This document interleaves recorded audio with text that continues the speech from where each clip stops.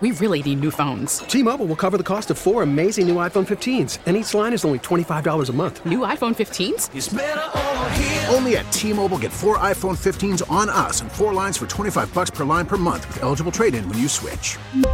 Minimum of 4 lines for $25 per line per month with autopay discount using debit or bank account. $5 more per line without autopay, plus taxes and fees. Phone fee at 24 monthly bill credits for well-qualified customers. Contact us before canceling account to continue bill credits or credit stop and balance on required finance agreement due. $35 per line connection charge applies. See T-Mobile.com. Listen to every MLB game live. In the deep left center field, it is high, it is far, it is gone. Stream minor league affiliates. The Midwest League home run leader. And watch the best baseball highlights and look-ins on MLB Big Inning.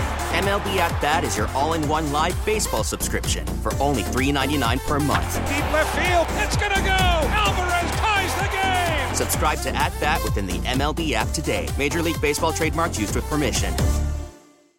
Boy, you know, the idea that you could pour so much into other people and people that you don't even know. Like, when I first called him, I was like some twit in grad school, you know? Like, the fact that he would be willing to give time to anybody, it's such an inspiration. And it's something that I really hold on to myself now as a professional, is if someone of that stature can be like that, I can definitely be like that. Welcome to WBBM In Depth. My name's Jill DeGroot. American composer of modern classical and avant-garde music, George Crumb, has died at the age of 92. Today, we're talking to Jenny O. Brown, a Chicago-based professional flutist, chamber musician, and entrepreneur, about Crumb's life, music, and legacy. In your own words, who is George Crumb for those listening who may have never heard of George Crumb? Oh my goodness, what a great question.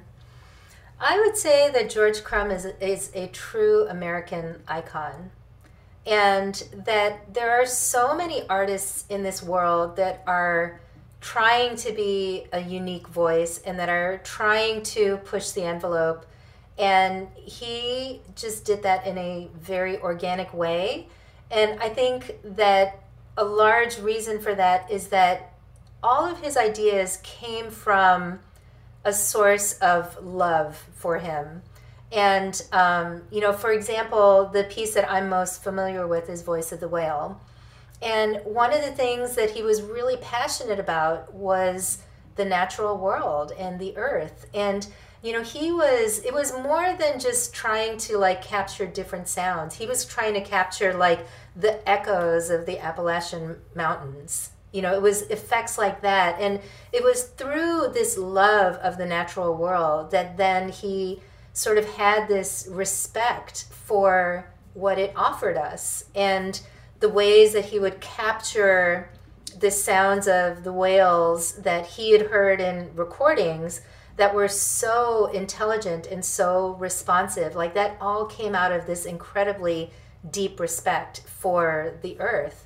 And when I had visited with him in 2019, I remember he expressed to me his concern about the way that we're taking care of the earth. And, you know, perhaps the better way to express it is the way that we're not taking care of the earth. And that was something that was deeply concerning to him, and that, you know, brought a lot of sort of pain in his eyes, because he so much loved the earth and loved the natural world. So, yeah, I think in one sense he was able to create music that just had this incredible ability to engage the imagination. And it was like he was painting these scenes and these, you know, these experiences in sound that people could actually connect to and hear. And there were so many times where you would listen to Crumb's music and you would really feel like you had been transported into a different world, you know, into a world where there were whales swimming all around you, or, you know, again, the echoes of the mountains, or like mathematical formulas spinning around your head. I mean, that was George Crumb's music. And he also had this ability to kind of create these like patchwork quilts of different inspirations that put together in his music made perfect sense, but were coming from all of these different disparate sources, like, different quotes from different repertoire that he really loved, again, coming from this place of love, and at the same time fusing with this incredible intellectual ability and this incredible craftsmanship, and dabbled with echoes of the natural world and other influences. And so that was very much what his music was like, and it was so innovative and so different and so unique, and it was simultaneously so specifically of an era of time, and yet completely universal and timeless. I could go on and on and on. That's lovely. You shared a little bit about this before the interview, but could you share again how you came to kind of discover Crumb's music for the first time? Absolutely. So I went to Northwestern for my undergraduate, and a very dear friend of mine at the time was Jonathan Keeble, who is now the professor of flute at the University of Illinois. And when it came time for me to audition for graduate school, I wanted to audition at Eastman, and Jonathan, being the dear, generous soul that he was sort of my escort during that time when I was auditioning. And he, I remember he was like, "Oh, I have this rehearsal. You've got to come and listen." So of course I went, and the rehearsal was of George Crumb's Voice of the Whale. And my mind was blown. And I had studied new music in undergrad, and somehow I didn't know about this piece at the time.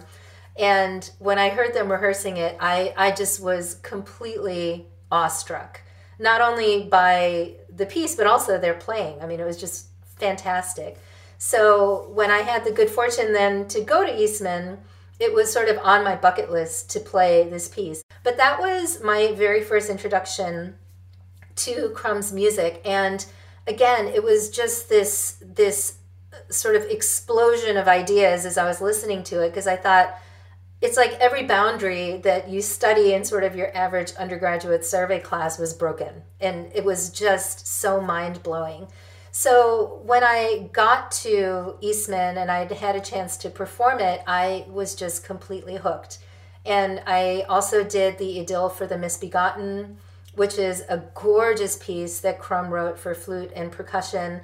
And it's even like visually really arresting, because you're like this little teeny flute in the midst of a sea of percussion instruments. And like everything with Crumb's music had so much drama and so many theatrics, and his music lent itself so well to the visual. So, for Voice of the Whale, he instructs you how to light the stage. And of course, you're supposed to be wearing masks. So there's the theatricality of that. And even in his music that doesn't have those kind of instructions, like you can easily imagine all sorts of visuals that could accompany those performances as well. Later in my studies, I had to do a lecture recital to get my doctorate degree. And of course, the piece that I chose was Voice of the Whale. So that then became a very serious source of study, because I had to tear it apart from a historical perspective, a theoretical perspective, and then actually be able to lecture about it and perform. And that was the point that I mustered up the courage to actually contact George Crumb. And I remember I called him out of the blue, and his wife answered the phone, and I was like, hello, may I speak to Mr. Crumb, please? Like, I was so terrified. And she was so sweet and so friendly, and I distinctly remember she was like, "George!" And then I hear these like boom, boom, boom, boom footsteps, and then he comes and picks up the phone, and I had just the most lovely conversation with him. It like practically brings tears to my eyes. And I remember I asked him, I'd methodically written out all these questions about like, what about this? And what about this? And what do I do with this? And blah, blah, blah.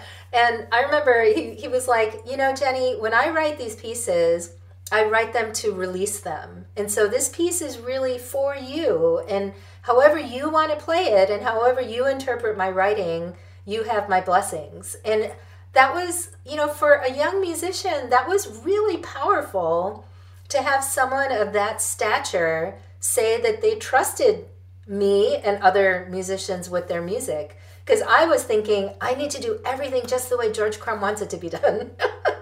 And so it was really mind-blowing to me to have that perspective. Since then, my friend Kurt, who I mentioned earlier, and another dear friend of mine, Jennifer Blythe, who's on faculty at Dickinson College, we sort of thought of this as being like our piece. And from that point, Jennifer was also a graduate student at Eastman with Kurt and me. From that point, we performed that piece so many times. I mean, we literally lost count after 25 because we're like, okay, once we hit 25, we can stop counting. But it was a piece that not only was repeatedly in demand, you know, we would offer all sorts of different repertoire, and that was the piece that people always wanted to hear. But it was also a piece that really spoke to audiences when we played it. And I'll tell you, I hated wearing those masks. I hated it with a passion. I was like, get this thing off of me. It would like shift while you're playing, and like it would tickle your nose, and then you'd want to sneeze, and like, you know, et cetera, et cetera, et cetera. But we never once performed it without the masks because that was so integral to how he conceived of the piece. Like that removal of the human element was actually really important for the interpretation of the piece. It was unbelievable to us. Every single performance we grew, every single one. We never really learned how to play the piece because every time we would sit down with it again, we would discover something else. It was like, you know, that whole idea of the onion, just peeling back the layers. That's what that piece became to us. And so in like, I don't know if it was like 2016 or something like that, we thought, we've really got to put this down. So we worked with Dan Nichols of Aphorism Studios, who I think is just a genius, times 10, and one of my favorite people, and Chicagoan of the Year, according to the Chicago Tribune. So we worked with him and we recorded Voice of the Whale, and he was really pleased with it, and we were really pleased with it. And the recording was released by Innova Recordings in 2019, just in time for the pandemic. So we wanted it released in 2019 because that was celebrating George Crumb's 90th birthday. And we had told Mr. Crumb that we were going to do that, and he was absolutely tickled. He was so thrilled. And we had sent him the recording along the way, and he was very generous and very kind in response to it. And we were able to go and visit with him for an afternoon, and he invited his daughter, who lived up the street, to come and join us. And we spent the afternoon with George and his wife Elizabeth and Anne, who, by the way, was an incredibly successful Broadway star. She also had dedicated her life to rescuing dogs. So she had a dog rescue that she was guesstimating that she had rescued close to 1,000 dogs. 1,000 dogs. I mean, it was unbelievable. It was like 900 and change. And she was doing things like driving herself down to like flooded areas and picking up dogs, and driving to this place and picking up dogs, and eventually finding them all homes. And many of the dogs stayed with George and Elizabeth. And I guess at one point they were cracking up because they had 9 dogs in their house, 9 dogs. And they loved the big dogs. So they were like these giant like horses of dogs, like all running around. And you could tell they were so loved and so well cared for. And when we were there were just a couple dogs. And it was so funny because I love dogs. I'm like a huge dog fan. And at one point the dog came and like literally sat on me. So it's like, here's my head, here's the dog's head. And I just couldn't resist. You know, I actually took probably more pictures of their dogs than I did of George Crumb, which, you know, is a mistake. But it was really, really incredible. George, well, we always call him Mr. Crumb. We didn't actually call him George because we were so just deeply in awe of his presence. So Mr. Crumb took us to his back room where he did all of his composing. And I have to tell you, like, we walked in and it was like I cannot even fully express the feeling of being in that space. Because for one thing, there's like, like awards all over the place. And it was like this little tiny back room that maybe was only slightly bigger than my basement room here. It had a grand piano and a desk and oodles of shelves and like mild chaos. And we walk in and there's like a score open of a piano piece that he had just composed. And I'm looking at this and I asked him, I was like, is this all like handwritten? And he was like, oh yeah, all of my scores are all handwritten. And I knew that, but looking at it, it looked as precise as anything that you could find from a printer. And it just was so phenomenal to look at it. I mean, it truly felt like I had just seen a Picasso on a table with Picasso standing there. That's really, truly what it felt like. And like every spacing was perfect. Like the note heads were perfectly on the line. Everything was immaculately precise. The distance of the notes from one another, everything, it was like just unbelievable. So I know this is a podcast, so you're not going to have the visual element, but for your listeners, if you want to Google George Crumb's manuscripts, you'll find scores that are completely circular. You'll find scores that are, they look like peace symbols with the music written in them.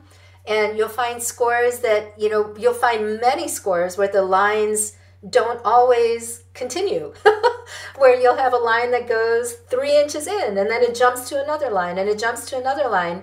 And that might seem like it would be really confusing to the performer, except when you understand the concept behind why he does things that way, it honestly becomes like the only way that could have been written.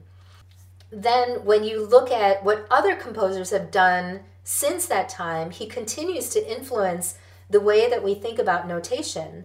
And it's not only in the way that it looks on a larger level, but it's also on a smaller level as well, where sometimes he had meters and sometimes he didn't have meters. And, sometimes things were proportional, where you're supposed to play them according to how they're placed in the bar. And sometimes they were just normal standard metric notation. And he was just such an innovator in that way of really, and he wasn't trying to break the mold. I'm convinced of that. I think he just had an idea of what he was trying to express. And in his normal, courteous way, he was trying to figure out the best way to communicate that to the performer. And so I see that very much as an extension of his personality of like, how can I be the most helpful? And that's what his scores became. I mean, they were so clear. It just was so clearly communicated what his intentions were. We go into this space and there are these albums, like these huge, I'm guessing leather-bound albums. And he opens one up. He's like, come look at this. Every article that he knew about of his music had been saved in these albums. So reviews, whatever, birthday, whatever, anything that had been in the press that he knew about was in these albums. And then he shows us like the original score of like some of his really great works. Like he pulls out this copy of Macrocosmos and he was like, like this quote right here, I was actually going to use this Rachmaninoff quote, but it wasn't in copyright. And so, I'm kind of waiting for it to like come out of copyright so I can toss that in there. And like, we're like totally cracking up and we're looking at this like, oh my gosh, right?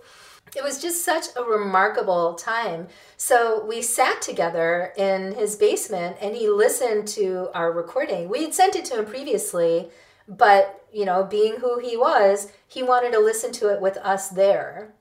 And so we sat there with him, and like I had been on the phone with him many, many times before, and I'd sent him letters because he's like not the biggest fan of email and stuff like that. So I was very happy to like put stuff in snail mail for him and like write notes to him. Like that to me was really fun.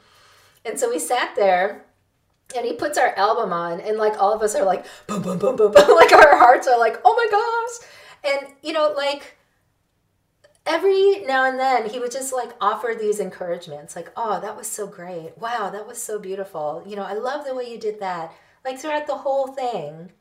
And then we get done, and, you know, he just seemed like really, truly grateful, which was not the response that we were expecting. You know, it just was like so gracious of him. And before we had had that visit with him, I had been, like I mentioned, I had several phone calls with him, and I'd been on the phone with him. And I wanted to talk to him about the big solo at the beginning of Voice of the Whale. And I sent him my recording of it. And this is not at all to be boastful. This is just to explain like what George Crumb was like. And he said, he described it as perfect. And that's a comment that I will take with me to my grave. And not because I'm so proud that I did it perfectly, but what he said was, you know, when I wrote that solo, nobody had ever written something like that before.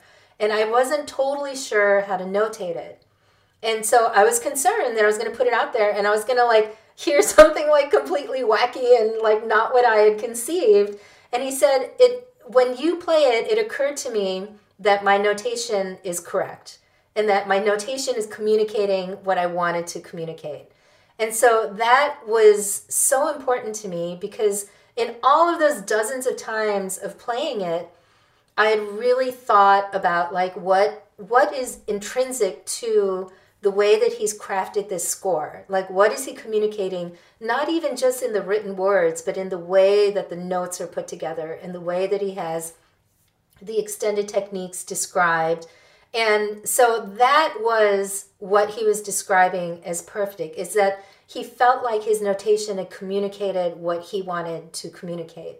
And so that was so meaningful to me as an artist and as a performer, that I had maybe gotten close to understanding what his notation was supposed to say, which of course was my ultimate goal.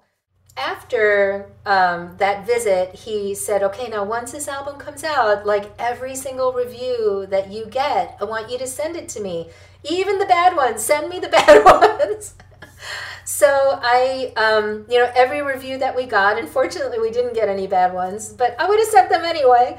But every review that we got, I printed out and I sent them on to him. So who knows, maybe they're in those giant albums. We had such a fun afternoon with him that day that we actually purchased new scores because ours were just like totally beat up. So we purchased new scores and we brought them to him and asked them to sign the scores, which of course he did. But it was such a fun evening that even Elizabeth signed my score. So I have this I'm sure I'm probably the only one that has both George and Elizabeth's signature on it. But yeah, it was such a joy to me to have that small connection with him over the years. And what I'd expressed to you earlier is, I promise you, I am not someone special to George Crumb. I think this is really just the way that he was with everyone, with anyone that would reach out to him, anyone that had a deep respect for his music. Certainly, I know that his students were incredibly beloved, and he was so proud of his students. And his own son, David, is also a composer. So I think the idea of seeing this legacy of great American music continuing on was something that was really deeply important to him. So yeah, just my small experience with him, but it sure was a lot of fun, and it is definitely something that I will never forget.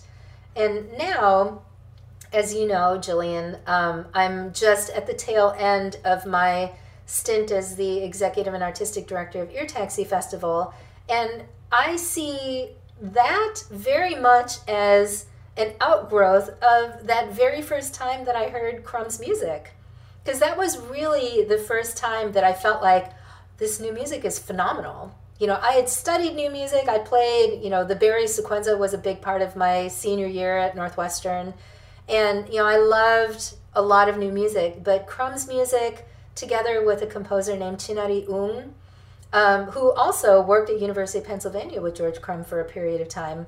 The two of them really took my life in a different direction. And it really is just out of the sheer beauty of their music that sparked this life commitment in me to really fantastic new music. And it's incredible to think that art can do that. But that's the power of really great art.